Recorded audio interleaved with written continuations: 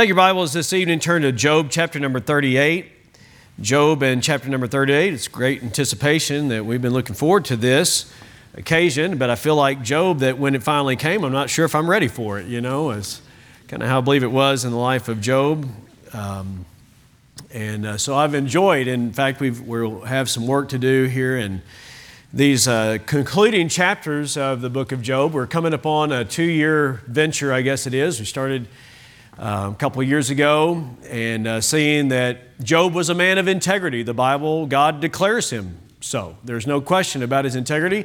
Satan did not question his integrity. He acknowledged his fear of God, but he questioned his motive and said the only reason that he's doing that is for reward. But the book is recorded in our Word. I'm thankful for that, in God's Word, for us, that we might see, even a man of God like Job is going to have some struggles through life, and all of us will. But, of course, Job maintained his integrity, and even though he had the struggles, it was proven that Job served God for relationship, not for reward. Because when everything was taken away, he still served God. And that's a good thing for us to evaluate. Would you still serve God if everything was taken away? And we certainly should, and have reason to, because of who God is. All right, so let's look at Job 38. God is answering now. We've listened to the wrangling, to the voices of Job's comforters, and Elihu and Job himself. And now it says, then the Lord answered Job. I would imagine we could speak and preach a whole service just on that. Then the Lord answered Job. Notice this, it says, he answered Job out of the whirlwind and said, who is this that darkeneth counsel by words without knowledge? Gird up now thy loins like a man, for I will demand of thee, and answer thou me.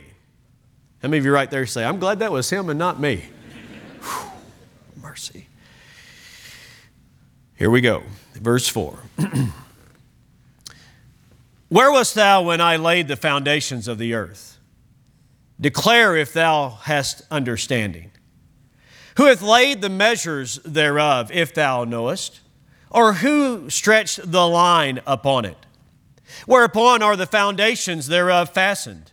Or who hath laid the cornerstone thereof?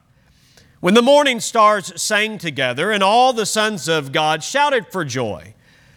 Or who shut up the sea with doors when it brake forth, as if it had issued out of the womb?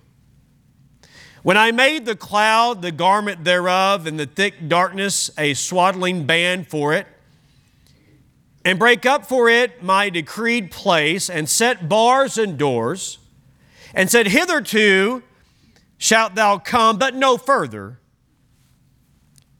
and here shall thy proud waves be stayed.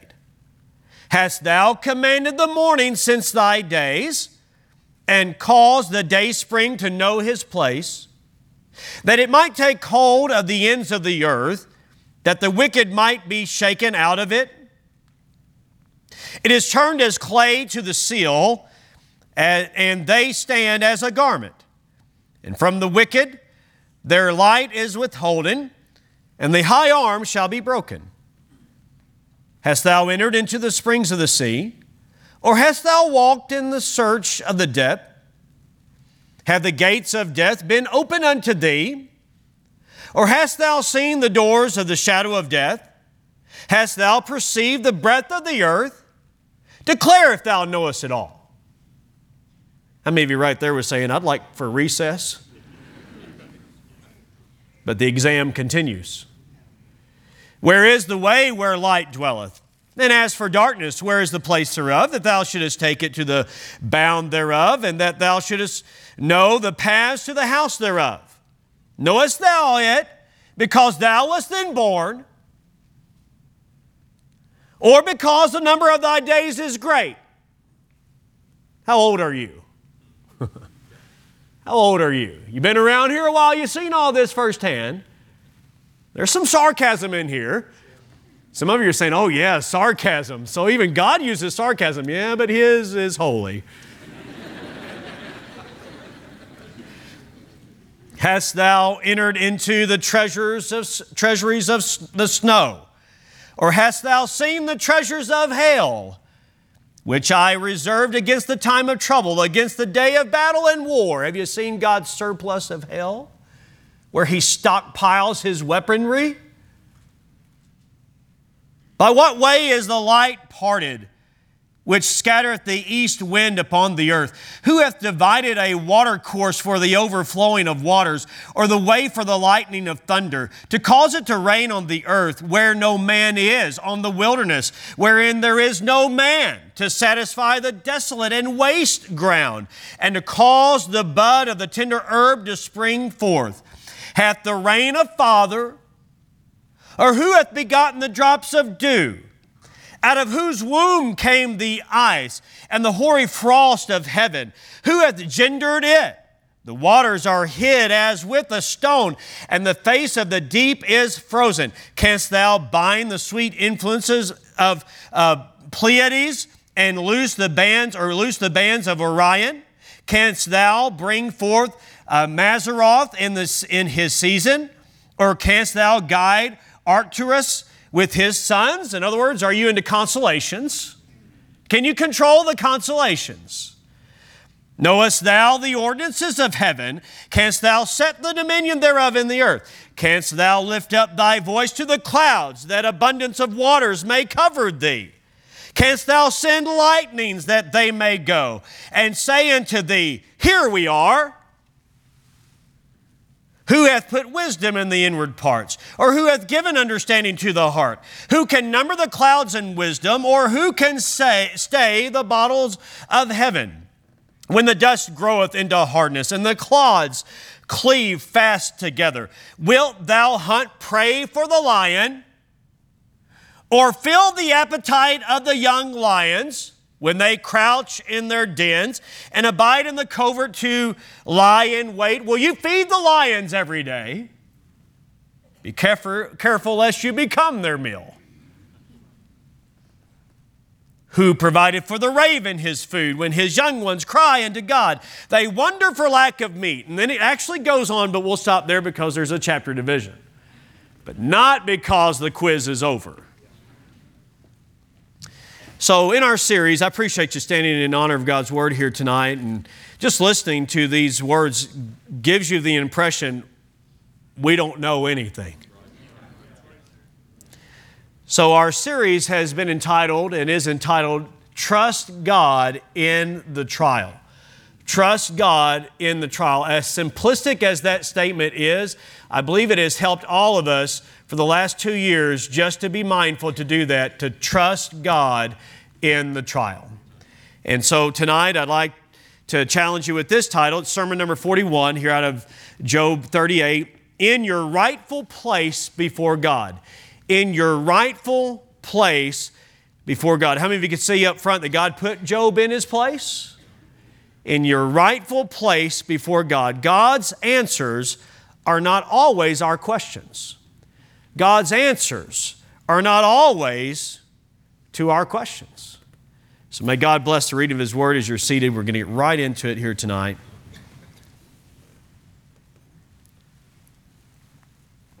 So I would imagine there'd be many that didn't enjoy science. And then probably quite a few who definitely didn't like a science quiz. I mean, you put those two together, then you've got anxiety. God gave Job in many ways a science quiz. I like what one man said, that Job was confronted by God Himself, and what a confrontation it was. In content as well as timing, it was unlike what Job expected. Listen to this. This is helpful. Nothing was said about Job's suffering. Nothing. In God's answers to all of Job's questions, to all of his friends' statements, nothing is said by God about the fact that he lost all that he had in his wealth, and that he lost his health, and that he lost 10 children in a whirlwind that took place at their home. Nothing is said about Job's suffering. That does not in any way imply that God does not care about our suffering, because He does. But it does not. God does not address his suffering. No discussion is included about the theology of evil or why evil exists upon the earth. That was so much of what they were discussing. Job's friends were discussing that. And the suffering that Job was going through, they said it must be because you have secret sin in your life. Job was saying, I'm telling you, it's not like I'm sinlessly perfect. I have sinned, but there's not gross sin in my life that is ongoing or that I'm hiding from God or trying to hide from others. I don't know why this evil has come on my life, but nothing is said by God about the presence or the reasons of evil. Nothing is said about injustices, and that was so much of what even Job himself was bringing up before God, the injustices. Why am I being treated this way when I've lived for God? And so instead of answering questions, God asked them. I think God often does that, doesn't he? Instead of answering our questions, oftentimes what God does is he asks them. And even the fact that he asks questions to us shows us his sovereignty. That he's not the one to be questioned, though I'm thankful that God allows us to come to him with many questions. Aren't you thankful for that here tonight? But how often did Jesus turn the questions of the Sadducees and the Pharisees around on them and ask them questions that they could not answer? So here we have it, Job confronted by God as the interrogator. Job was wanting to bring, in essence, God to court, and yet now it is Job that is trying to defend himself. 77 questions. 77.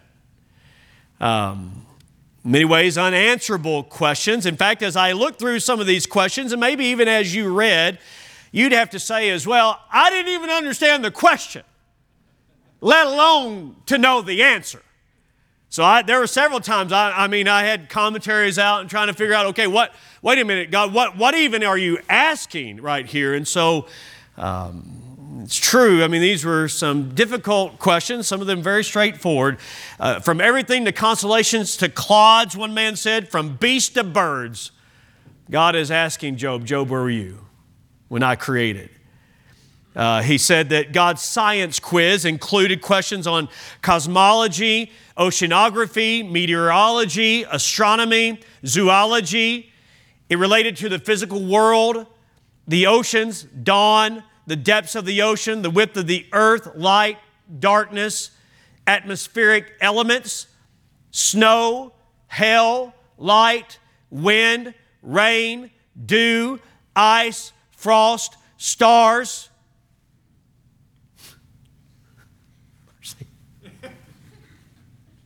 Animals, including these, most of them undomesticated. In fact, I think only horse is the domesticated animal in the group. Lion, raven, mountain goat, deer, wild donkey, wild ox, ostrich, horse, hawk, eagle. Can you give an explanation as to all of that? I'm telling you, as I continued studying this, I began to feel very small, lacking in knowledge, and certainly reminded that I am not in any way in control. I had a hard time just getting two of the boys to school this morning, let alone trying to control the universe. I had a hard time just getting out of bed this morning. Somebody get an amen right there? Just getting out of bed this morning was a challenge enough, let alone trying to run everything in the universe. We have a hard time clearing limbs from an ice storm back in October. And I'm not slighting what the men are doing, the big trucks and the claw. Ours just got picked up. Man, that's awesome. I'm sorry if yours hadn't. But we have a hard time clearing natural disasters. We are not in control.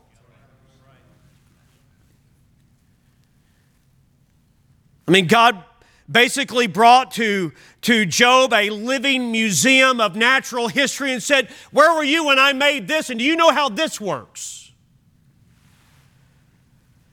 It shows that our God is creative.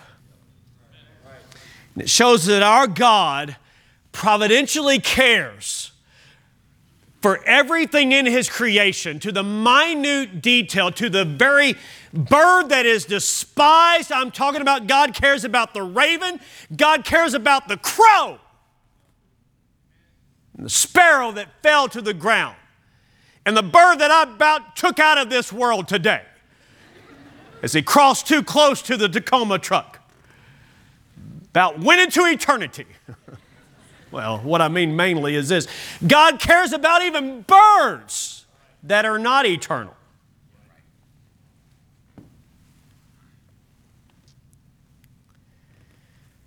It showed Job his deficiency of knowledge in the earth's origin and thus disqualified Job from running the universe. But I'm thankful tonight that God has knowledge and control. I want to get that across here tonight.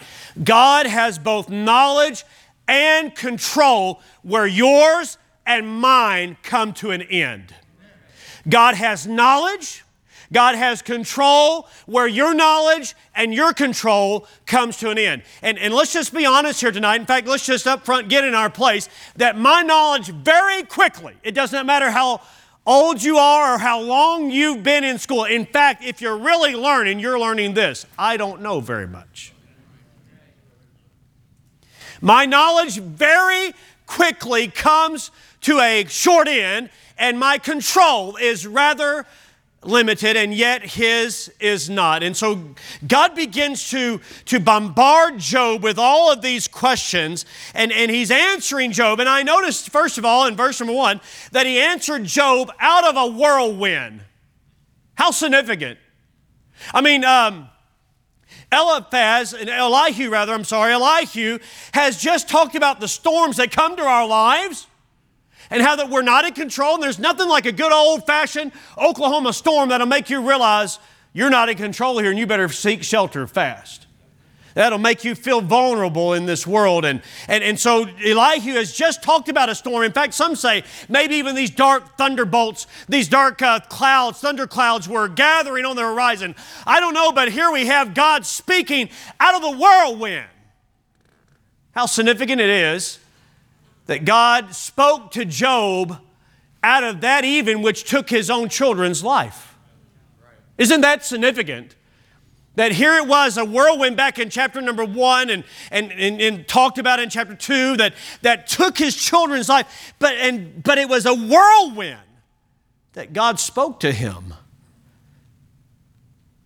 Warren Wiersbe said, we prefer that God speaks to us in the sunshine, but sometimes He must speak to us out of the storm.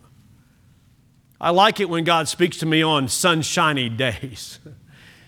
But honestly, folks, I think you would agree with this statement that I and you tend to learn a lot more out of the storms than we do out of the sunshiny days. I forget about the sunshine days, but I remember those days when the storm clouds rolled in. God speaks. I'm thankful, though, that even though the storms may destroy, that in them God's people often hear His voice. It was when Elijah was there and he heard God speak in that still small voice, but all that was going on around him and others even that were in the midst of life storms. And I'm saying to you tonight, if you are in some way in the midst of a life storm, then listen closely. God is speaking. God confronted the Lord. In fact, if you look at verse number 2 again, verse 1, it says the Lord. That's Jehovah. That's all caps there. That's Lord. You see that? That's the personal God of Israel. That's the God who is personal with you as well, by the way. It says, the Lord answered Job out of a whirlwind and said, who is this that darkeneth counsel by words without knowledge? In other words, Job, you don't really know what you're talking about. You don't really know what you're talking about, and yet you're still talking. How many times are we like that? We don't know what we're talking about, and yet we're still talking. God knew Job's character. God knew that Job didn't have to defend himself. God knew that Job just needed to trust the Lord, but God knew that he was having a hard time through all that, and I'm thankful that God is merciful to us. And so even though God comes across firm here, please don't think that God is coming across unloving. because his love doesn't vary, doesn't change. And yet Job needed to be put in his place because really Job had made claims about God that he could not substantiate. He could not prove about God. And we need to be careful, like the song ministered to us in the first song that we heard, that we need to be careful that in our times of pain, because there's times when we may misunderstand some things about God and misrepresent God and get things in our minds about God due to the pain and the suffering that we're going through or our family's going through, and we wonder things about God that just are not true. And I'm thankful for every time that God has put me in my place. And that's what God is doing here. He's speaking to Job and he says, Job, gird up your loins. In other words, this is not going to be an easy test. And girding up your loins means that you've got some strenuous work to do. And so he says, gird up your loins. Let me talk to you like a man. Let me encourage you tonight. Put yourself in Job's place. Put yourself in Job's place. And let God ask you some questions here tonight. There's an arrangement to all this. It's really quite beautiful how that it is arranged. He begins to speak about creation, which, by the way, one thing I want to note up front here is this is a book of poetry. Brother Patterson, Chuck Patterson teaches our poetical books at Heartland. And so this fits in that literature of the Bible, that literary type of the Bible as poetry. And so when he talks about laying the foundations of the earth, it does not mean that God consulted an architectural firm and then hired some crew that laid the cornerstone. It's very figurative in saying basically this: where were you when I spoke the world into existence? Because we know that God spoke this world and the universe into existence in 6 literal 24-hour days.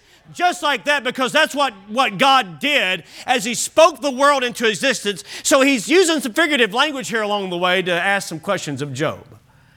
He says, where were you when I laid the foundation of the earth? And did you measure out how big it should be? Did you measure out okay, there's sarcasm there. Come on now, it's right. It's built up right in here. And so, did you measure how big this was supposed to be? Was this your idea?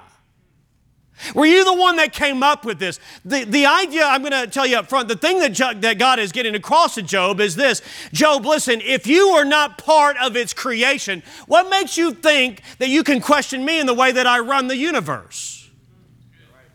It's a good question for us to consider tonight. Unless you, hang on, wait a minute, let me say it this way. Unless you are eternal, you're a latecomer.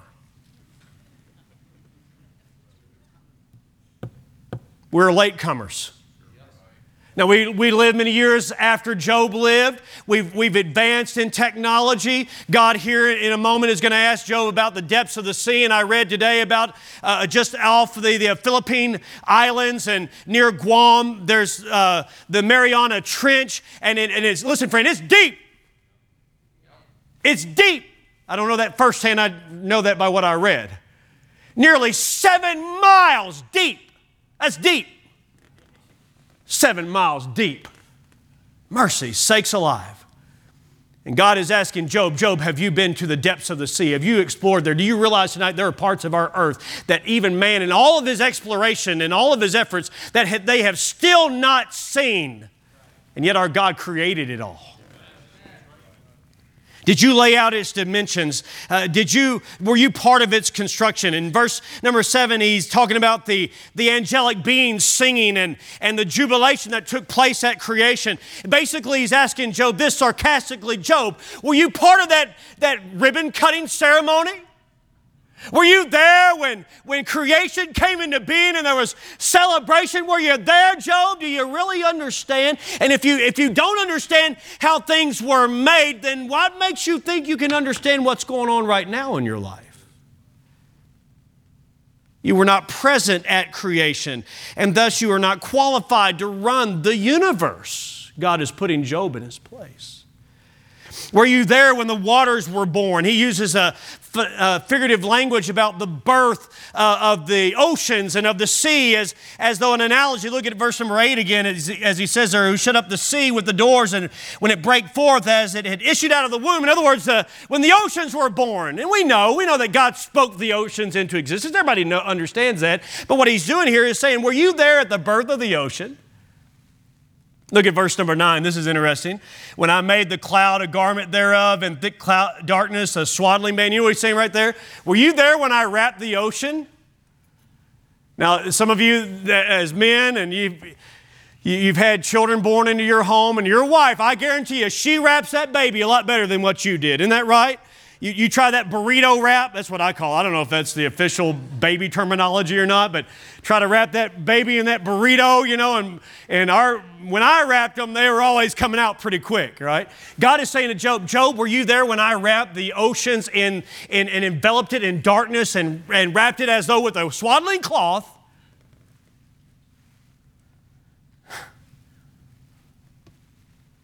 No.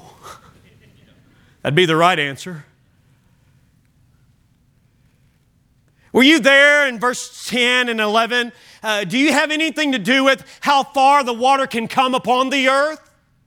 In verse 10, in fact, it's kind of interesting when he talks about gates and lest it break forth, the decreed place, setting the bars thereof. In other words, it's like this. It's saying, and again, the analogy is the ocean being like a baby born that's wrapped in swaddling clothes, but then also it's placed in a playpen. Did you set the boundaries of the playpen? Can you control? And I think about man with all of his advances, with the ability to make levees and to do dams and all those things. And yet, how many times has the water overcome what man has set? But listen, friend, it will not overcome what God has set. And so God is saying to Job, were you there when I set the boundaries of how far the water can come? Look at verse number 12. He begins to ask Job, are you responsible for any start of the day? Verse number 12, he says, hast thou commanded the morning since thy days? The word since thy days there means this. In all of your born days, Job, in all of your, you ever say that? In all of my born days. How many of you have heard that terminology? And that's what God is saying to Job. Job, in all of your born days, was there ever a day, Job, when you said to the sun, get up, it's time to get started? I said get up to 2 suns this morning, but not that kind of sun. Get up! And at what time did you lay a charge on the sun and tell it to get up? In fact, if it was up to us, I guarantee you what we would have done this morning. Hang on. Don't go anywhere. Right? So God says to Job, in all of your born days, at what point did you control the sun?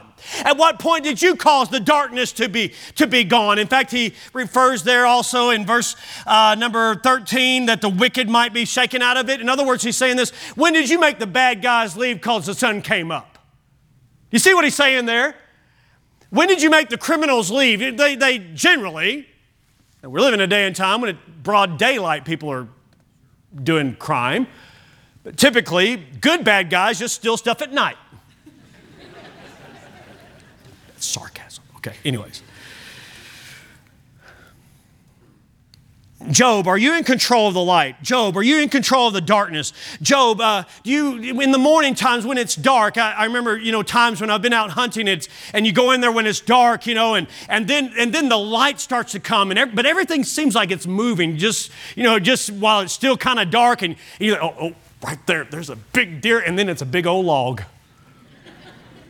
Because the light came, and then you saw all the colors and all the brilliancy of the earth. And that's largely what I think is taking place in verse number 14. And as he's talking about the dawn and the garment, it says, the idea is figurative language again. He's saying, listen, from darkness to light, you don't realize just how brilliant it is and how beautiful it is, but I do. He breaks the high arm of the wicked. Again, I think that's a reference to violence in verse number 15. Are we doing all right here? I'm moving pretty quick because we're covering the chapter. I wish we could park on every one of these and fully explain them, but I think you're getting I think the main thing we're supposed to get this is that we don't get it all.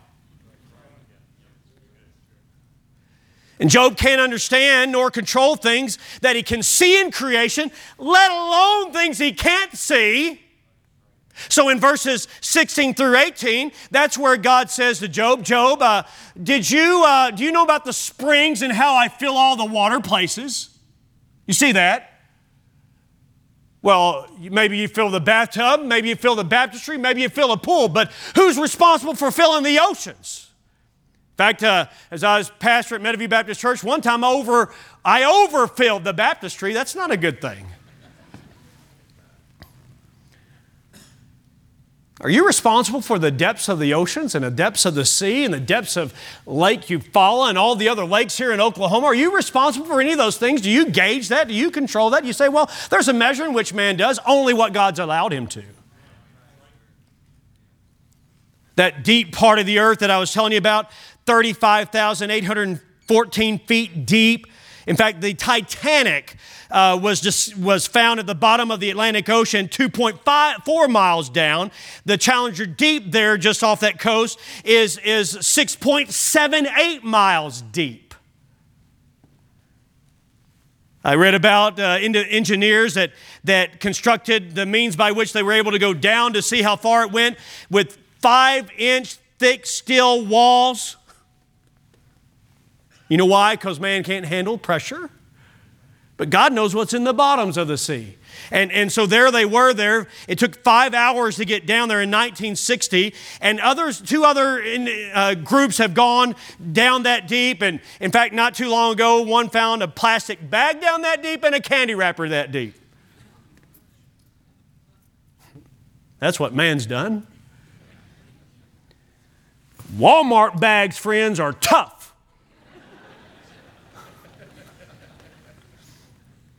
2019, another man did a deep sea exhibition that was really historic off the coast of Norway, if I remember that. And there's 500 hours of film if you really want to see.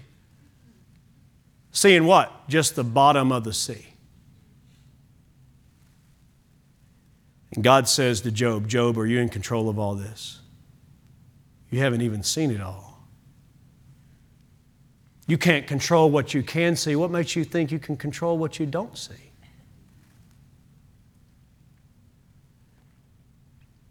The gates of death are mentioned in verse 17. The broad expanses of the earth are mentioned in verse 18. And then in verse 19, it gets figurative as well again and very candid with Job and says, have you ever tried to follow light to see where it lives? Verse 17. Do you know the apartment where darkness lives when it's gone? Do you hear what he's saying there? Have you ever tried, you say, well, I'm going to try to follow light where it goes, and you keep running, you're not going to make it. Darkness will overtake you. In other words, he's saying, Job, there's no way that you can understand all this. Are you old enough? I love verse 21. That's one of my favorite verses as I studied it out. Are you old enough to have been here long enough to understand really what's going on? Were you around when all this happened? Were you born at that time? Because you really only understand something if you were there when it happened. Everybody get that? Hang on, can we camp there for just a split second? You really only understand something if you were there when it happened. Now, every now and then somebody will come visit Southwest Baptist Church and it'll be somebody that was here way before my time. You know, but people that were around here understand what it was like because they were there at that time. Are you following me? If you quiz some people. In fact, it came back to my mind. I don't know that I've got all the details right, but I remember Coach Mike Thomas telling me that he remembered the assassination of JFK, of John F. Kennedy, because he was there on that street when it happened. He was 10 years old, if I remember the story right, and somebody might be able to help me with that, but he says, I remember, and they weren't too far from the infamous grassy knoll. Listen, I'm telling you, that individual, he knew what happened there because he was there when it happened. Well, he doesn't understand all that happened there. Those that were here in 1995 understood what happened, maybe in the building that you were in when it shook at the bombing at the Murrah building, and others could talk about 9/11 and so forth. And even on a lighter note, sometimes I'll show my boys some video clips of Walter Payton with the Bears. Back when I jumped on that bandwagon back in the 1980s. But man, what energy and what moves and what ability and what agility and how that he could just take off and just with his speed and all the things there. But it was different when you were watching it happen because you were there. You saw it firsthand. It's interesting to me that so-called scientists who say that science is supposed to be that of observable data, make audacious claims about the beginning of the world and the presence of man on this earth, to say that he evolved over millions of years, And yet, that is not observable data. Well, I wonder if anybody was there when the earth began. And I wonder if anybody was there when man came into existence. Yes, and he gave us his word. Job, are you able to control the weather? I'm telling you, listen, friend, there was no break in this test. There was no, okay, rest for about 10 minutes. No, it just kept coming at him. Are you able to control? And do you know where the stockpiles of snow are and the stockpiles of hail and how that God even in verse 23 talks about how that he uses hail even as weaponry. And certainly he did that, didn't he, in Egypt and then with Joshua and the battle as they were taking the land. And even I saw a reference to Revelation 16. And if you do the study there, in the tribulation period, the tribulation time, hail will fall upon the earth that weighs a talent. And I didn't understand how much a talent is until you do the math on it. It's about 100 pounds. Mercy! You think about baseball-size hail, softball-size hail, 100-pound hail. Our God is able. Do you know what direction the lightning will go when it begins? Do you know where the wind is going to go? Do you know what gorge is going to be formed because of the downpour of torrential rain? Do you know how to call into existence the next thunderstorm? Do you know how to take charge of the rain? Do you know where the rain comes from? Are you the daddy of the rain? Are you the daddy of the dewdrops? Did you give birth to the ice or the hoarfrost that is there upon the earth? How about outer space since you're not doing too good down here? How do you have control, or do you have control of Pleiades and Orion and Orion and the bear, the constellation? Do you have control of these things, Job? Okay. How about the irrigation department then? Do you supervise the clouds? Clouds. Is lightning on your payroll? Verse 35, sorry, I enjoyed that all by myself, but 35, he says, canst thou send lightnings that they may go and say unto thee, here we are. Reporting for duty, sir. No, I'm telling you, you don't have any control over the lightning. Can you irrigate the earth, even the places that will never see a human being, and yet God takes care of its rain? Or do you need to be there to turn the sprinkler system on? How do you know to keep things water so the earth itself doesn't become just a heap of dry clods? And if that wasn't enough, God shifted right into the animal kingdom. Verse 39, he says to Job, wilt thou hunt prey for the lion? Job, while you're at it, since you're trying to run everything here, would you take care of feeding the lions? They like meat and a lot of it. Can you take care of, and don't forget the ravens, you got to feed them as well. And listen, I hope it's not coming across wrong tonight. God was not being cruel to Job, but God was making abundantly clear to Job, Job, you don't understand everything, and you're not in control of everything. And so when you don't understand and you're not in control, there's really only one thing for you to do, and that's trust the one who knows everything and trust the one who's in control of everything in your moments of despair. God's examination here of Job put him in his place, because God certainly demonstrated Job's lack of knowledge and Job's lack of control. We're no different. If you leave here tonight with a sense of pride and self-sufficiency, you fell asleep during the message.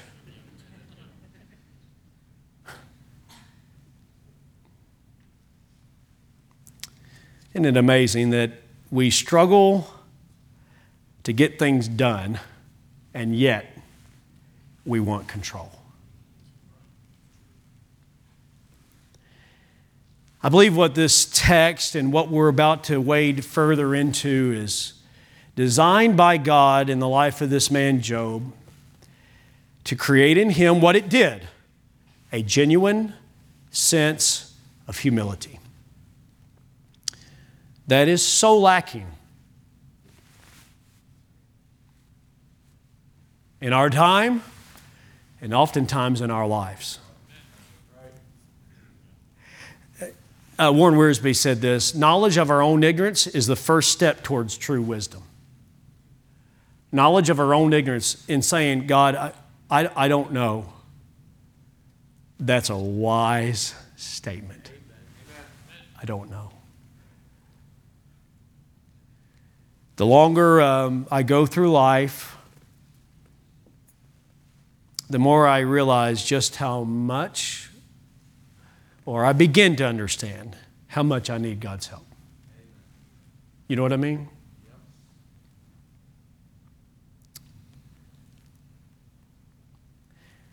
God has knowledge and control where ours comes to an end. I said at the beginning of the message this statement: God's answers are not always our questions.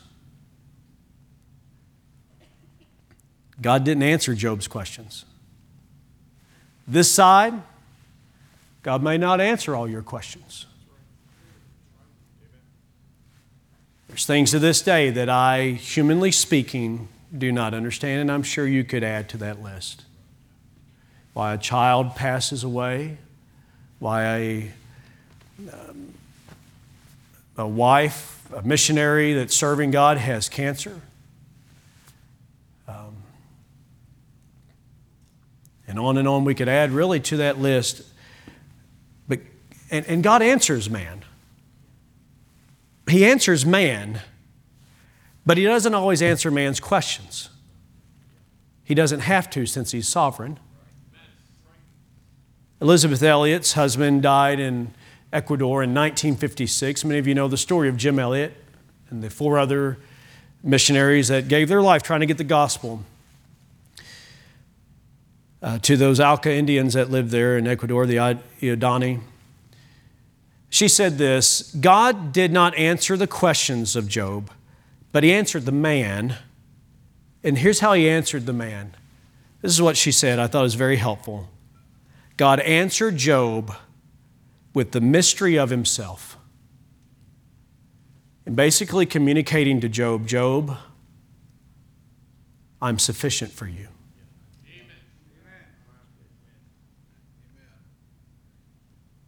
And I thought about it.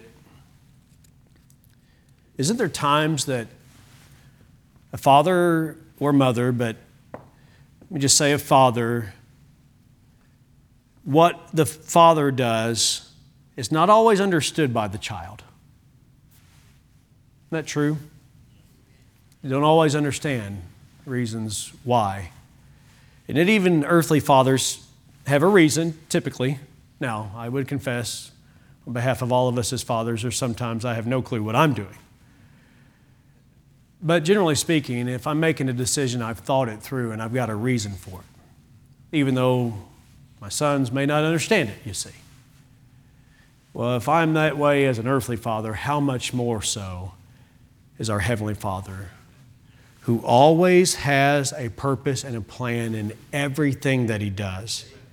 And even though I don't understand it, I can't understand it, and I may never, this side of heaven, ever understand it, I can understand this one thing: He is my loving Heavenly Father, and He does care for me, and He understands, and so I'm going to trust Him when I lack knowledge and when I lack control. And there are ways tonight, no doubt, that you lack knowledge and you lack control. It may be that you're trying to make a decision and you don't know what to do. And I shared with someone today, we had a good lunch just thinking about God's will. And one of the verses that's been a real help to me is out of Psalm 25 and verse number 12. What man is he that feareth the Lord? Him shall He teach in the way that he shall choose. Sometimes the only thing that you can and should do is just say, God, I want to honor you and I trust you and I want to fear you.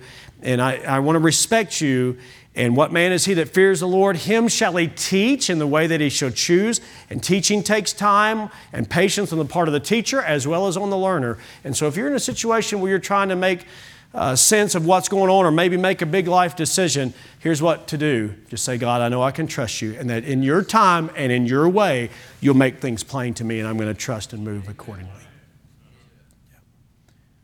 I think it's good for us to be reminded, I don't know everything, and I'm certainly not in control. So God, I'm going to trust you. Would you stand together here tonight? Your knowledge, your control has limits. And thus we've got to get in our place of humility. Dear God, tonight, I praise you and thank you that you have no boundary to your knowledge. You truly are omniscient. And you truly are omnipotent, all-powerful in all of your ways. I praise you for that, dear God. Lord, we're so limited. And I just pray that you'd help us to trust you, dear Lord, and to humble ourselves before you. And even as we continue on in this time of questioning that you brought to the life of Job, Lord, help us to personalize it and just to be reminded of how great you are and how much we lack greatness. In Jesus' name, amen. We're singing tonight, page 483. The Lord has spoke to your heart. Would you respond?